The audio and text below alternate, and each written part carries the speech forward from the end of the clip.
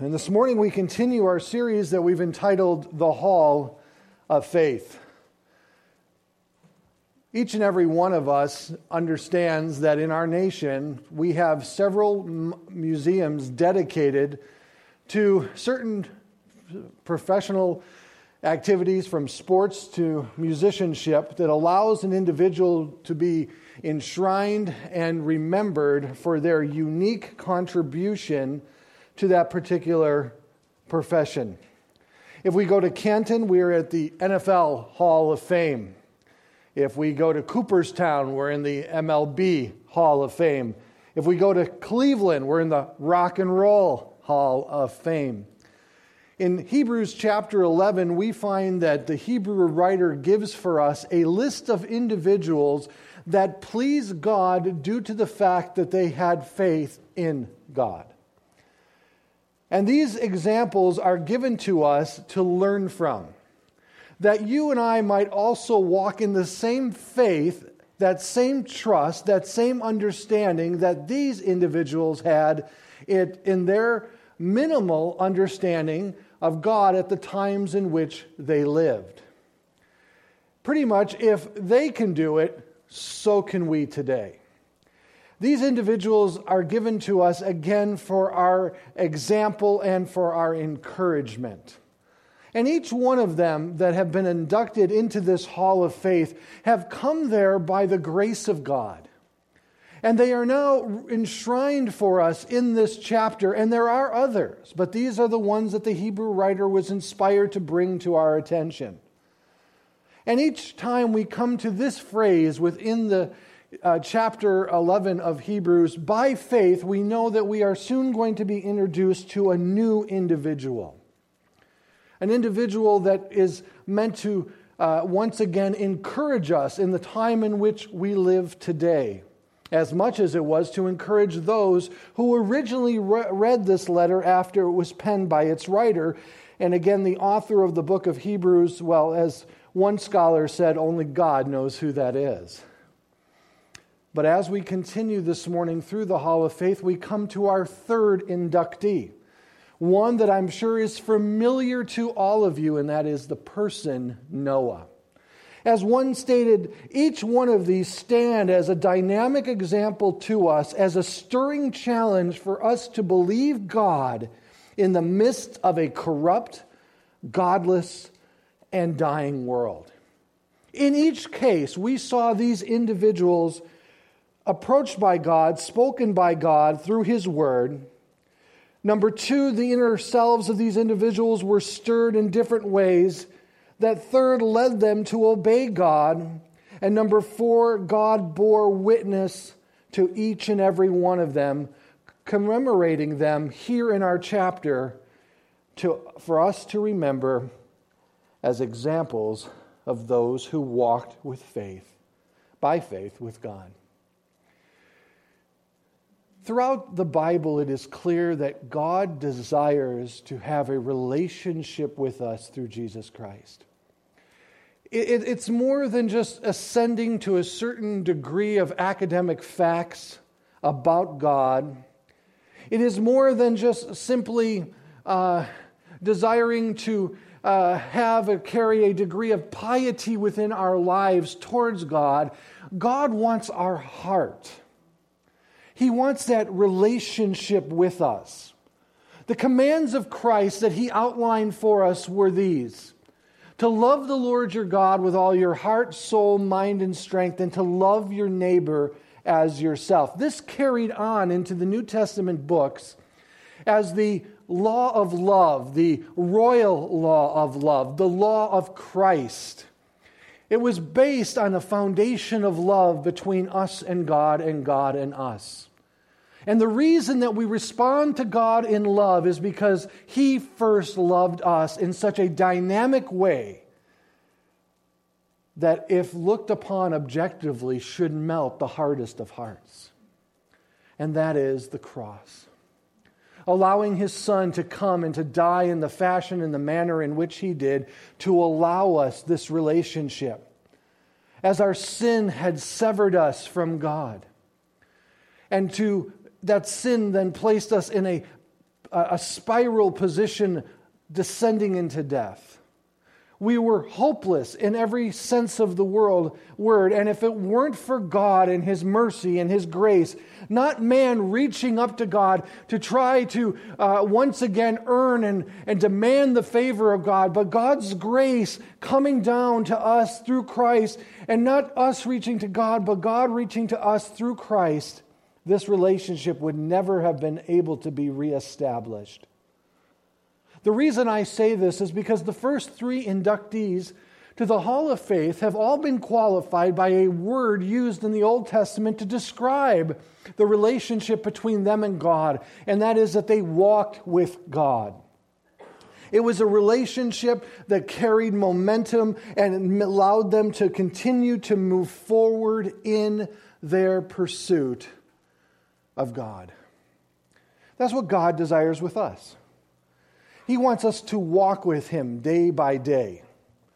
He's always there, and He'll never leave us nor forsake us. He'll never abandon us. But God wants to be a constant in your thinking and in your heart.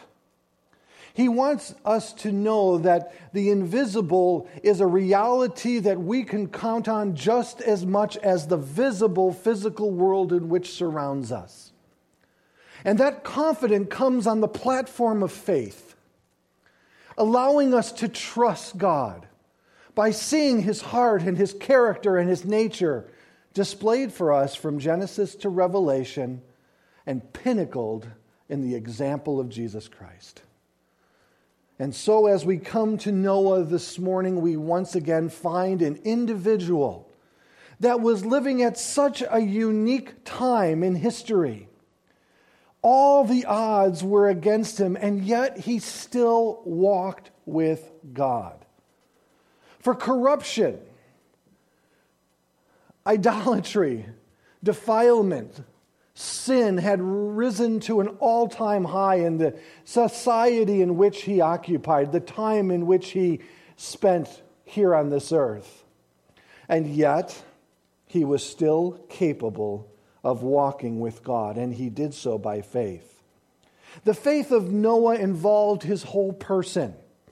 It involved his mind as he heeded the warning of God. It involved his heart as he was moved by fear to obey God. And it involved his will as he then acted upon what God instructed him to do. It involved his whole being. Again, God approaching Noah at a time like none other in the history of mankind. And so we begin, as we look at this third inductee to the Hall of Faith, we look at Noah together this morning. And again, we believe that Noah was a historical figure.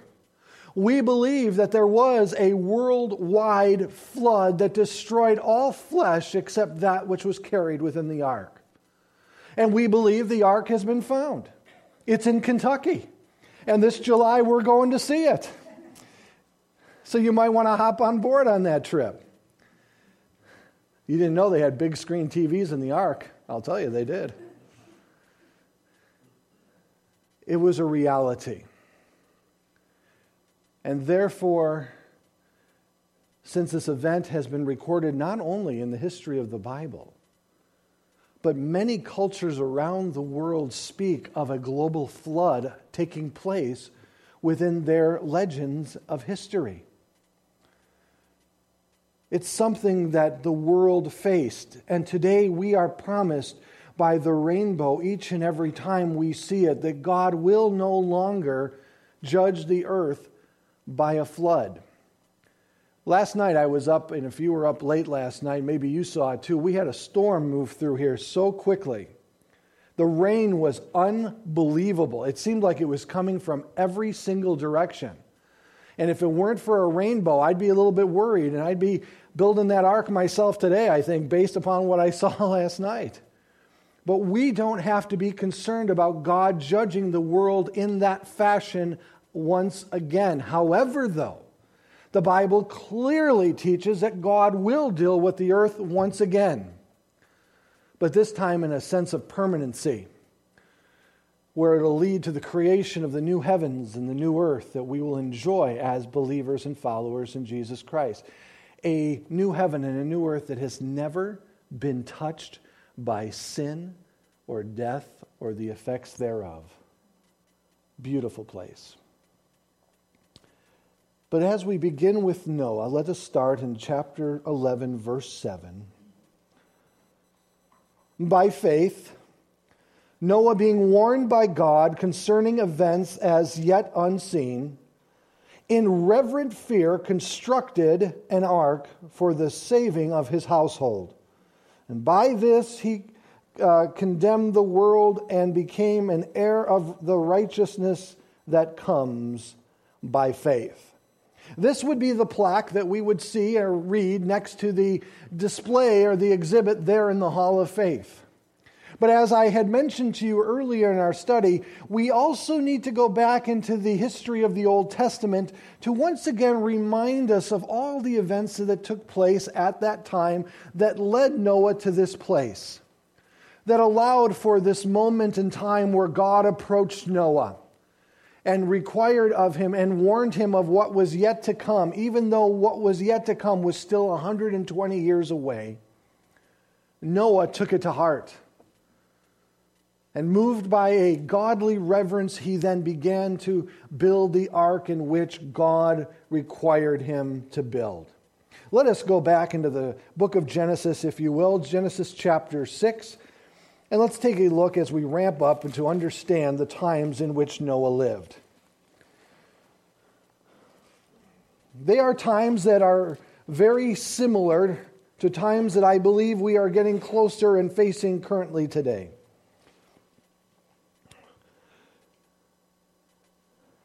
In chapter 6, verse 1 of the book of Genesis, hopefully you're there with us this morning. When man began to multiply on the face of the land, and daughters were born to them, the sons of God saw that the daughters of men were attractive, and they took as their wives any they chose. And then the Lord said, My spirit shall not abide in man forever, for he is flesh, and his days shall be 120 years. At this point, the earth is beginning to populate. We are in a period of time called the antediluvian period. Please don't ask me how to spell that. It is a time before the flood, and the world became quite populated at that time. Dr. Henry Morris did some phenomenal work in a book called The Genesis Record. I'd strongly encourage you to look for a copy for your personal library. And he estimates now that the world probably already contained about 5 billion people. And so this was significant to the time in which they lived. And he gives the mathematical equations based upon the years that the individuals lived in that environment and the number of children and so forth to substantiate that population. And something happened as the men and women were having children, daughters specifically, that they became very attractive to a certain group of individuals that the Bible calls the sons of God. Now, some believe this to be the godly line of Seth intermingling with the ungodly line of Cain, and therefore being disobedient to God's commands in continuing the righteousness through his instruction. However, though, from these individuals there were very interesting children born. They were called Nephilims. I personally believe that this was something that Peter spoke about, where the sons of God referred to angels that took human form and had relations with women at that time, had children, which were then the Nephilim that were born, which we'll talk about in just a moment. And as a result, their attempt was to try to pollute the bloodline in which Christ would eventually come through. Now you're saying, wow, I didn't expect this morning from our Bible study. Well, again, we're not going to dumb it down for you. We're going to give you it as God has given it to us. And as a result, God sees it necessary to judge and to wipe out all flesh due to this intermingling between the sons of God and the females of man. And so he immediately in verse 3 says, "My spirit shall not abide in man forever," meaning this is going to come to an end. There's going to be a totality, a finish to it all. In 120 years, flesh will be destroyed that is here on the earth. That's what he is saying here. It's a decree of judgment against what is transpiring here on planet Earth. But then we go on in verse 4. Now, the Nephilim were on the earth in those days, and also afterwards, when the sons of God came in, and of course that is a very eloquent way of saying having intimate relationships with the daughters of man, and they bore children to them, these were mighty men who were of old, the men of renown. And the Lord saw, verse 5, the wickedness of man was great in the earth, and that every intention of the thoughts of his heart was only evil continually. Not only did we have this integration of these fallen angels into the bloodline of man, but apparently man had now come to a point in time which seems to indicate God seeing the heart and the mind of man, knowing their intentions, knowing their thoughts, and saying everything that they consider is evil. Their plans, that's what the word intention means there in the Hebrew, all their plans are evil. They're wicked. And he's going to deal with them. Now, let me challenge you a little bit this morning. From God's perspective, he sees the hearts and the minds of men and sees that only evil is continually in their thoughts and in their hearts. But what does that look like from our perspective? Now, when people talk about the end of the world, they immediately go into their mind's eye and begin to depict for themselves something that they may see like in a apocalyptic movie after a nuclear exchange has taken place, and it's nothing but barren wasteland with people walking with staffs from one place to another, and then a guy named Mad Max comes around and so forth. And that's what it's going to look like. When the end of the world is about to take place, it's going to look like something that we've seen depicted for us many times in these Hollywood movies. Or cities are going to be so overgrown that the whole planet is just one big city, and there's filth flying around everywhere, and there's decay and desiccations all over, and individuals are just scurrying to and from, and there's no value of life any longer in the depicted arena of that particular time. Is that what the end times will look like? Well, it's interesting because Jesus tells us.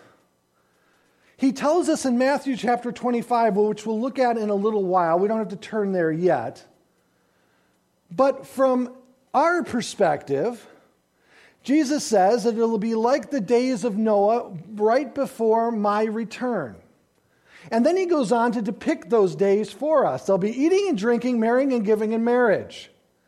Meaning, it was a phrase used in that culture, in the Roman culture at that time, is they're going to go on carelessly in life. Like, there's no cares, there's no worries, there's going to be prosperity, there's going to be fortune, there's going to be wealth, there's going to be a huge attraction to secular humanism.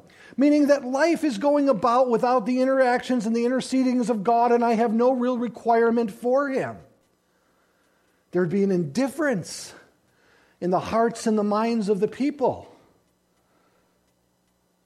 That's what we should be looking for. Not the apocalyptic picture that these Hollywood movies present us. But when God becomes indifferent to the society is when we should become worried or concerned about His return. Well, we should be. Because we see a growing indifference here in the United States of America that is absolutely shocking if you consider the fact that we're only 200 some years old as a nation. We started with forefathers who integrated God in their thinking and in the documents in which they wrote, from the Declaration of Independence to the Constitution. And today we are trying to move God out of every public arena within our society. We are educating our children through our public educational system to believe that if they consider God a reality, it is going to hinder their intellectual pursuits in education. There's a growing indifference where marriage and giving in marriage, people get divorced so often today. In fact, in Las Vegas, they just installed a kiosk at the airport to allow you to divorce before you leave. You know, you arrive, you hit some of the casinos, you get a little, cranked at the bar, you meet someone, you go to the Elvis Chapel, you get married, you leave, and it's like, you know what, I really didn't want to do that. Can I annul this before I leave? And now there's a kiosk at the airport to allow you to do such a thing. The reason I say this to you is because, listen, this indifference seems to be indicative of what God saw as, verse 5, that the wickedness of man was great in the earth, and that every intention of the thoughts of his heart was only evil continually. Paul wrote in 1 Timothy about the conditions of the last days. And when you begin to read those, you see a consistency in what Jesus said, what's happening here at Noah's time, and what's happening here in our culture today. I'm not waiting for some apocalyptic event to take place. I'm seeing an indifference towards God like never before, even within the church. People are turning away because, you know what? It's not popular to be a Christian anymore, is it?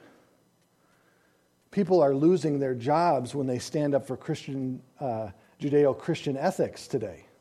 CEOs are having to step down. When the Christian church said that we oppose gay marriage, how did they react? Oh, we understand. Your opinion is so important to us because we're so tolerant. And you know what? We shouldn't at all infringe upon your religious freedoms. Is that what happened? No. That a baker has to stand before our Supreme Court to try to keep the religious freedoms in which he was given and entrusted by the Constitution. Our world has changed, hasn't it? And that's the way the Lord gives us this insight. Now look at what he says in verse 6. And the Lord regretted that he had made man on the earth, and it grieved him to his heart. So the Lord said, I will blot out man whom I have created from the face of the land, man and animals and creeping things and birds of the heavens, for I am sorry that I have made them. But, these three-letter words in the Bible, the smallest words sometimes have the greatest impact. But Noah found favor in the eyes of the Lord. Do you think the culture was already working against Noah as he tried to walk in righteousness with God in the wake and in the overbearing of the corruption of that particular culture and society at that time? Certainly. And now God was going to tap Noah on the shoulder. And I can't help but, consider, the immense responsibility that was laid on Noah's shoulders at that moment. Noah, I want you to build an ark because I'm going to judge the world by a flood. And that ark is going to save you, your family, and the animals that will be carried within it through the judgment that I will pour on this earth. And I will make a covenant with you, a promise to you that I will see you through this judgment, and you will be an heir of righteousness and allow the creation to start once again, the world to be populated once again. And in verse 9, these are the generations of Noah. Noah was a righteous man, blameless in his generation. And look what the writer of Moses says about him. Noah walked with God. There's that relationship aspect that Noah had. And in verse 11, now the earth was corrupt in God's sight, and the earth was filled with violence. Do we see a rise in violence in our culture today? Isn't it amazing, the rise of violence? And yet we still believe that we are intellectually progressing to an evolutionary position where we will now become superior than our flesh itself. There's a whole article I just read on this whole situation. But that being said, we still believe that there's an evolutionary processes that are bringing us closer to that utopian understanding of life that an individual may carry. And yet, everything around us is getting worse. It's a total oxymoron to this whole progression. And so, as a result, Noah now stands out like a light in the darkness. As the violence continues, and God saw the earth, and behold, it was corrupt, defiled. For all flesh had corrupted their way on the earth. And God said to Noah, I have determined to make an end of all flesh, for the earth is filled with violence through them. Behold, I will destroy them with the earth. Make yourself an ark of gopher wood. Make rooms in the ark, and cover it inside and out with pitch. And this is how you shall make it. The length of the ark is 300 cubits, the breadth 50 cubits, and the height 30 cubits. And make a roof for the ark, and finish it to a cubit above. And set the door of the ark on it in its side, and make it with lower, second, and third decks. Behold, I will bring a flood of water upon the earth to destroy all flesh, in which breath of life under heaven, everything that is on the earth shall die. But I will establish my covenant with you, and you shall come into the ark, you and your sons and your wives and your sons' wives with you. And everything living of all flesh you shall bring two of every sort into the ark, and keep them alive with you. They shall be male and female. Of the birds according to their kinds, and of the animals according to their kinds, of every creeping thing of the ground according to its kind. Two of every sort shall come into with you to keep them alive. So also take with you every sort of food that is eaten, and store it up. It shall serve you as food for you and for them. And look at verse 22. And Noah did this, he did all that God commanded him. I read verse 22 and I'm just amazed. First, all of a sudden, God has appeared to me out of nowhere. He's told me that he's going to bring all life to a complete end by a flood. And then he tells me to make this thing called an ark. Really? Oh, okay, I'm supposed to make it out of gopher wood. That helps me. It's supposed to be 300 cubits. That helps me even less. It's supposed to be 50 cubits wide. That helps me even less because, again, the dimensions of this thing is enormous. And then I'm supposed to bring my sons and their wives and my wife into it. Oh, and all these animals. And even some food, because if I get hungry in the ark, I'm going to start eating the animals that I brought to save. And what does Noah say at the end of it all? Okay, God. Now, don't you think for a minute, I mean, if this was me, I'd be like, wait, hold on a second. What's an ark? Number two, a flood. We're not even near water. We've never seen it rain most probably up to this point in time. And now you're saying you're going to bring a flood upon this whole entire area, and I'm supposed to build an ark of this size. But the Bible tells us in chapter 11, verse 7, that he was moved with reverent fear. Undoubtedly, now we are given insight into the manner in which he received this. This was overwhelming to him. This responsibility was daunting to him. But because of this reverence that he had for God, and the awe that he had for standing in the wake of this warning in which God has given him, taking heed lest one fall under the judgment of God, he moves diligently to take God at his word and immediately begins to act upon what God says. And even though the nearest body of water was hundreds of miles away, and they've never seen water accumulate in this fashion before, at this particular time, he was moved to go ahead and begin to assemble this ark by hand. 510 feet long this ark was, the distance of 1.5 football fields, and you could land 3 space shuttles on the deck of the ark. The ark was as tall as a 4-story home is today.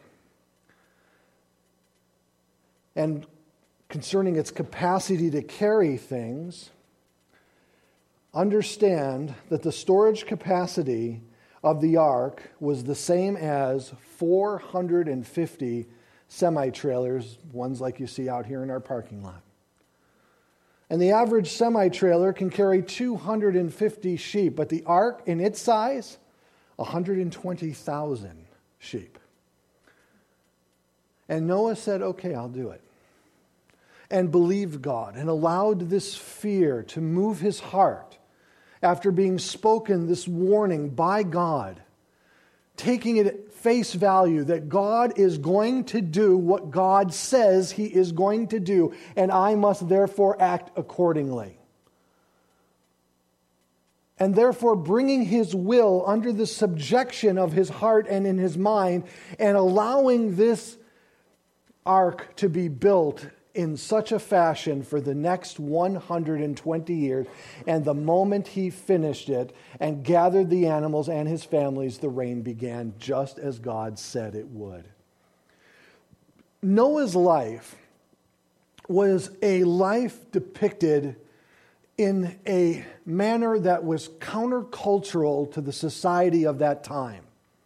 Everybody was going about their business, thinking that one day was the same as the next day, and next year will be just like this year, and the year will continue after year, and it'll never change, and nothing will ever come to ruin. But then there's this guy. Can you imagine being a neighbor of Noah? Noah, what are you doing? Build an ark. What's an ark? What I'm building. Why are you building it? There's a flood coming. What's a flood? I don't know, but it's coming. I mean, think about these dialogues. And he, day in and day out, hammering away, pounding away, sawing away, creating this ark into these dimensions, and he got it done in 120 years as God waited. Now, we have no record of God approaching Noah during this point. You got it! Keep going! That looks awesome! Let's put a sail on that thing. Couple boaters in the back. Get the water skis. Noah persisted day in and day out, living counterculturally to everything that was around him. Everything around him would have screamed to him, hey, things are going on as they always have, Noah. Nothing's changing. There are no consequences to our actions. There's no accountability that we need to be concerned about. Why are you making this ark? It's so improbable. It's ridiculous. Because God said so. And God's going to bring about that which God has stated that he is going to bring about. And not my life alone is involved here, but my family's life. And the life of the animals in which God wants to save through this ark I'm responsible for, and I'm going to finish the work that he set before me because he is able to perform what he has promised, and he's going to do it. That's the confidence in which he carried. The reality of verse 7 is that the writer of Hebrews is telling us that Noah lived in expectation of an unseen world that had not yet unfolded upon this earth. And when you and I go through our days, each and every day, anticipating and waiting for the return of Jesus Christ, the world thinks we're crazy, don't they? And what do they say? Hey, things are going on just like they always have. There are no consequences or accountability. So live life now to its fullest because this is all that there is. Is that true? No way. For me as a Christian, this world is the worst it's ever going to get. It's only going to get better. But for the individual apart from Christ, this world is the best it's going to get. So they better enjoy it now, because if they don't enjoy it now, they're never going to enjoy it in the future. And Noah lived with this kind of certainty. His action was motivated by faith, one writer wrote, not by any reasoned calculation of the probabilities based on the best evidences of that moment, but solely because of his faith. And Noah's faith led to the preservation of his family. Likewise, as we continue to trust God, we will encourage others to do so also. And they also will enter into their inheritance if they follow the example of our faithful perseverance. It's not only us, it's our family. People are watching us. Our families are watching us. And the moment we say that we are a follower of Jesus Christ, we are then committed to live counterculturally, aren't we? And the moment we live counterculturally is the moment that we invite criticism from the fallen world. But that countercultural living can get the attention of those also that may be seeking after God. And it is that we want to inspire. As many of you know, I was the first in my family to come to saving faith in Jesus Christ at 16 years old. And as God began to move me and He began to use me in different ministries, I was always concerned about my family's salvation, my mom, my dad, my sisters. And growing up in a difficult home where alcoholism was present from morning to night constantly, the last of my family that I ever thought would come to saving faith would be my mom, who struggled so dearly with drinking. And yet in 2014, she gave her life to Jesus Christ, and after 53 years of drinking, she never drank another drop after that, after receiving Christ. And she said to Dina and I that when I looked at your marriage, when I looked at the way you and Eric love each other, and your devotion to God, she had always thought that she was a religious person and that her good works would one day allow her to enter into the kingdom of heaven, but then she saw that that was an impossibility and that only through Christ could she inherit eternal life. And she said that when Eric first became a believer, I just thought it was another fad in which he was embarking upon. I thought it was a cult that he was going to be drinking the Kool-Aid next. But then he continued to go on and on and on and on. And then when he told us that God was leading him to become a pastor, we knew that he had fallen off the cliff.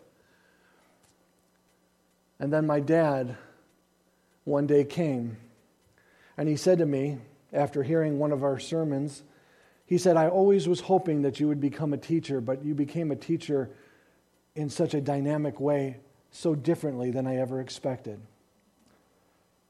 And my mom went home to be with the Lord last year, and this Monday I was with my dad, and my dad once again told me that he is now reading through the Bible for the 8th time. You can be a witness to your family living a countercultural life. Do what God has asked you to do. You're not going to do it perfectly. We rely on the grace of God, and when we make mistakes, own up to those mistakes. Take ownership and responsibility for them. The world will appreciate an authenticity that says, I'm sorry. I made a mistake. But year after year, day after day, it will make a difference in a person's life to allow you then to speak into their life with credibility. They know that you're real and authentic, and therefore they will listen to what you are having to say. Because each and every day that Noah got up and he began to build that ark, every board in which he cut, every nail in which he hammered, everything that he did day by day by day, the world was given a witness that salvation was possible through God and God alone by faith.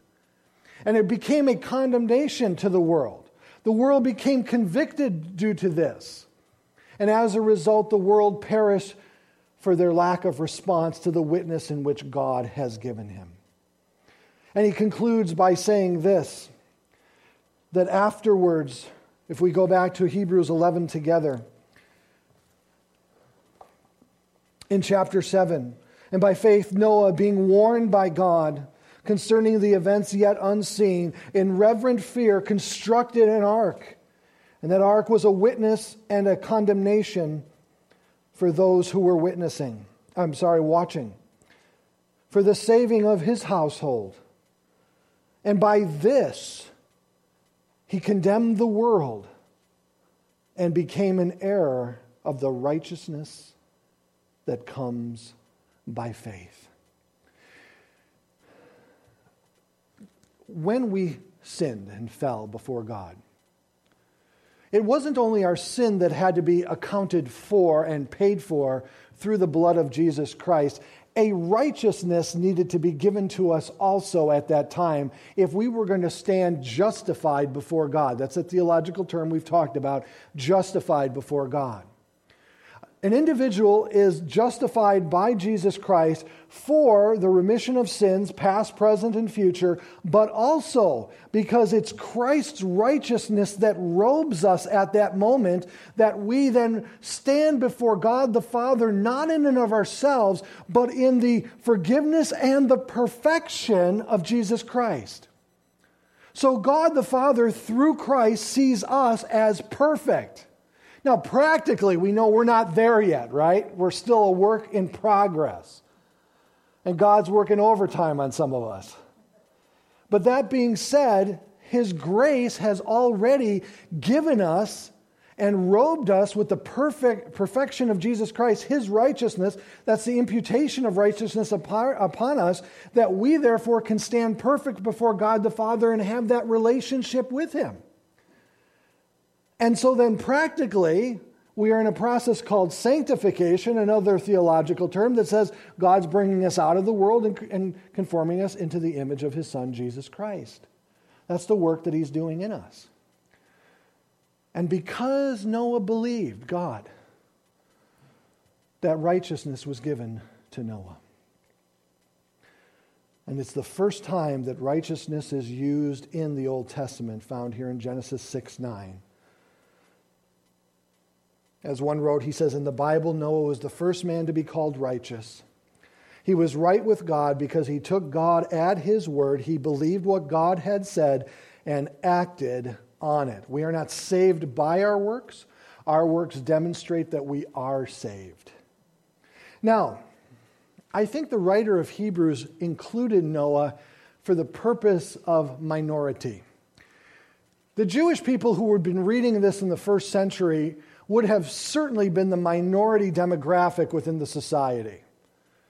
What separated the Jewish Christians from the rest of the world really was their theology.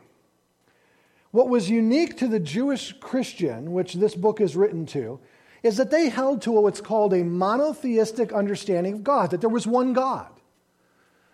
And they lived in a society, especially there in the Roman Empire, that polarity was absolutely accepted. There was a tolerance to a multiplicity of different gods.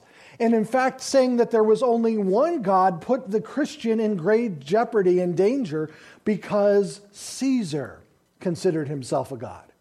And they needed to embrace that and worship him as such, which the Jewish Christians were unwilling to do. So they found themselves in a complete minority within their society, and yet the writers of Hebrews is saying, listen, there were even less of you back in the day of Noah. In fact, there was him and his family. And what did he do? Even though Noah was such a small minority amongst them all, he walked with God. It shows me that our society doesn't necessarily have to have any impact or hindering of my walking in my relationship with God. In fact, as a society grows darker, it should cause me to run to God even faster. And I believe that's why he wrote this to them. Let's wrap this up by turning, to Matthew 24. I told you 25. You should have caught me on that and corrected me. It is Matthew 24 and verse 36. As the disciples knew that Jesus was getting ready to leave them, they became very concerned, fearful. for they knew that their faith now had to stand on its own apart from the presence of Jesus Christ. And so the immediate question was, after their realization of his departure, is, of course, when are you coming back? What can we expect? What can we look for to help us understand the signs of the times in which we live? Now, this was something that Jesus commissioned them to do. He, in fact, rebuked the religious leaders for not understanding the signs of the times of his first coming. There were 338 prophecies in the Old Testament concerning Jesus' first coming. They missed them. There are over 600 concerning his second. These are prophecies that are given to us to encourage us that Jesus Christ is going to return. Because the picture that they paint are things are going to get more difficult. They're not going to get better as we get closer to the return of Jesus Christ. Now, that doesn't mean that we're not going to become more technologically advanced. That's not going to mean that as we get closer to the return of Jesus Christ, we're not going to have great scientific breakthroughs. But what's going to happen is that you're going to see this continued indifference towards God that we perceive as people going on in their daily life without any care or regard to God whatsoever. They're just occupied in their own personal world and their own personal space. God has no bearing upon their heart, mind, or conscience. And so as we get closer, he spoke these words to his disciples. He says, but concerning the day or the hour, no one knows. We don't know when this is going to take place. Not even the angels do of heaven, nor the Son. He at that moment did not know. But the Father only. For as the days of Noah were, so will be the coming of the Son of Man. For as in those days before the flood, they were eating and drinking, carrying on as always, marrying and giving in marriage, until the day when Noah entered the ark. And they were unaware until the flood came and swept them all away. So will be the coming of the Son of Man. Then 2 men will be in the field. One will be taken, the other one left. 2 women will be at the grindstone, one at the mill, and the other one will be taken, and one will be left. Therefore stay awake, for you do not know on what day your Lord is coming. But know this, that if the master of the house had known in what part of the night the thief was coming, he would have stayed awake and would not have let his house be broken into. Therefore, you also must be ready, for the Son of Man is coming at an hour that you do not expect. How would God have us to live in these last days? For I believe that we are certainly 2,000 years closer to the return of Jesus Christ than we've ever been before. The days around us, accompanied by the Middle East activity, the repopulation of the nation of Israel by Jewish individuals, and Israel being a nation once again, are all things that are spoken about in the Bible that must happen before the return of Jesus Christ.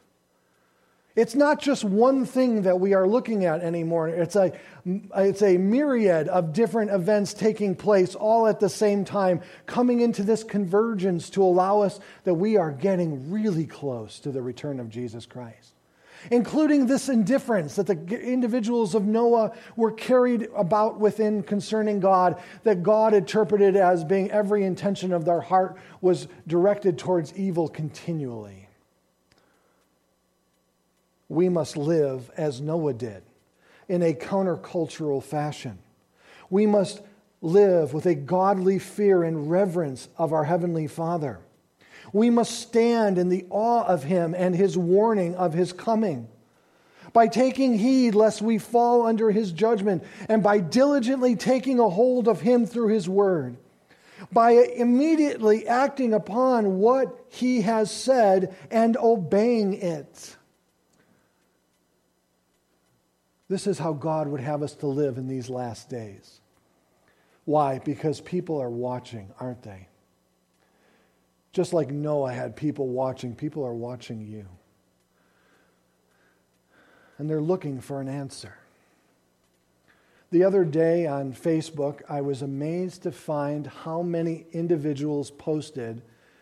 I believe it was either Monday or Tuesday of this week, how many individuals posted that they were hopeless, that they were in despair and depressed, and they were looking for some kind of encouragement that they weren't finding elsewhere. It's so sad to me that the individual apart from Christ has to turn to Facebook for their encouragement. That evening I opened the Word and I was found in Psalm 119, and David says that when I was down, I went to your Word. When I was depressed, I went to your Word. When I was overwhelmed, I went to your Word. When I was feeling anxious, I went to your Word. When I was feeling alone, I went to your Word, and I was comforted and I was met each and every time through your Word. You were there for me. As this world continues to live in a secular manner, hoping that science and technology will offer them an answer to the growing question, and that is the growing question of eternal life. Please understand that we are on the precipice of a new technology that this world has really never seen before. As many of you know, I came out of the computer business industry before I became a pastor. And I will tell you, what you are seeing is the beginning. As I, in the 90s, were back with individuals who were creating what was called TCP/IP. Now, you have maybe no idea what that is, but this was the foundations for what you now know as the cloud. Do you access the cloud? Do you use the cloud?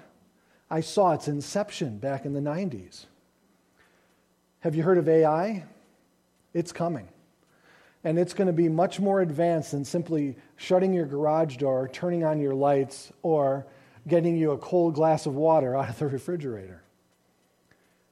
There are scientists that are currently working right now to be able to encapsulate the conscience of an individual, to store it electronically, and to be able to download it into a new biological product, as they say. Why would they want to do that? Eternal life. They will continue to pursue these things, but we have this eternal life in Jesus Christ, and that's the only place we'll ever find it. And I hope that right before they discover that or make that possible, He returns. In fact, interesting thing, if you're familiar with a story called Dracula that came out of course, centuries ago, the whole premise was eternal life by what? Blood. Isn't that interesting? See the correlation? Eternal life apart from Jesus Christ. This is the pursuit of man. And what was the original lie in the garden from the very beginning? That you too can be like God. Eternal. Not finite, not temporary, but eternal. Please watch and take me to task. Look for yourself. And watch how technology develops and what they're trying to do. Remember, they thought maybe one day that they would clone a sheep. Have we done that? Is it possible now that we can clone other biological products and maybe insert the conscience of an individual back into it? Think about it for a moment. You think I'm just talking about X-Files. Think about it. But it's man's attempts to do what Christ has already given us through Him, that eternal life. And by faith, I'll read this again. By faith, Noah, being warned by God, as we have been warned of His second coming and His return, warned by God concerning events that he had not yet seen but knew were coming, that's what the emphasis is. In reverent fear, he constructed an ark. In reverent fear, we should conduct our lives in a countercultural manner for the saving of our household. And by this, he condemned the world and became an heir of righteousness, that comes only by faith.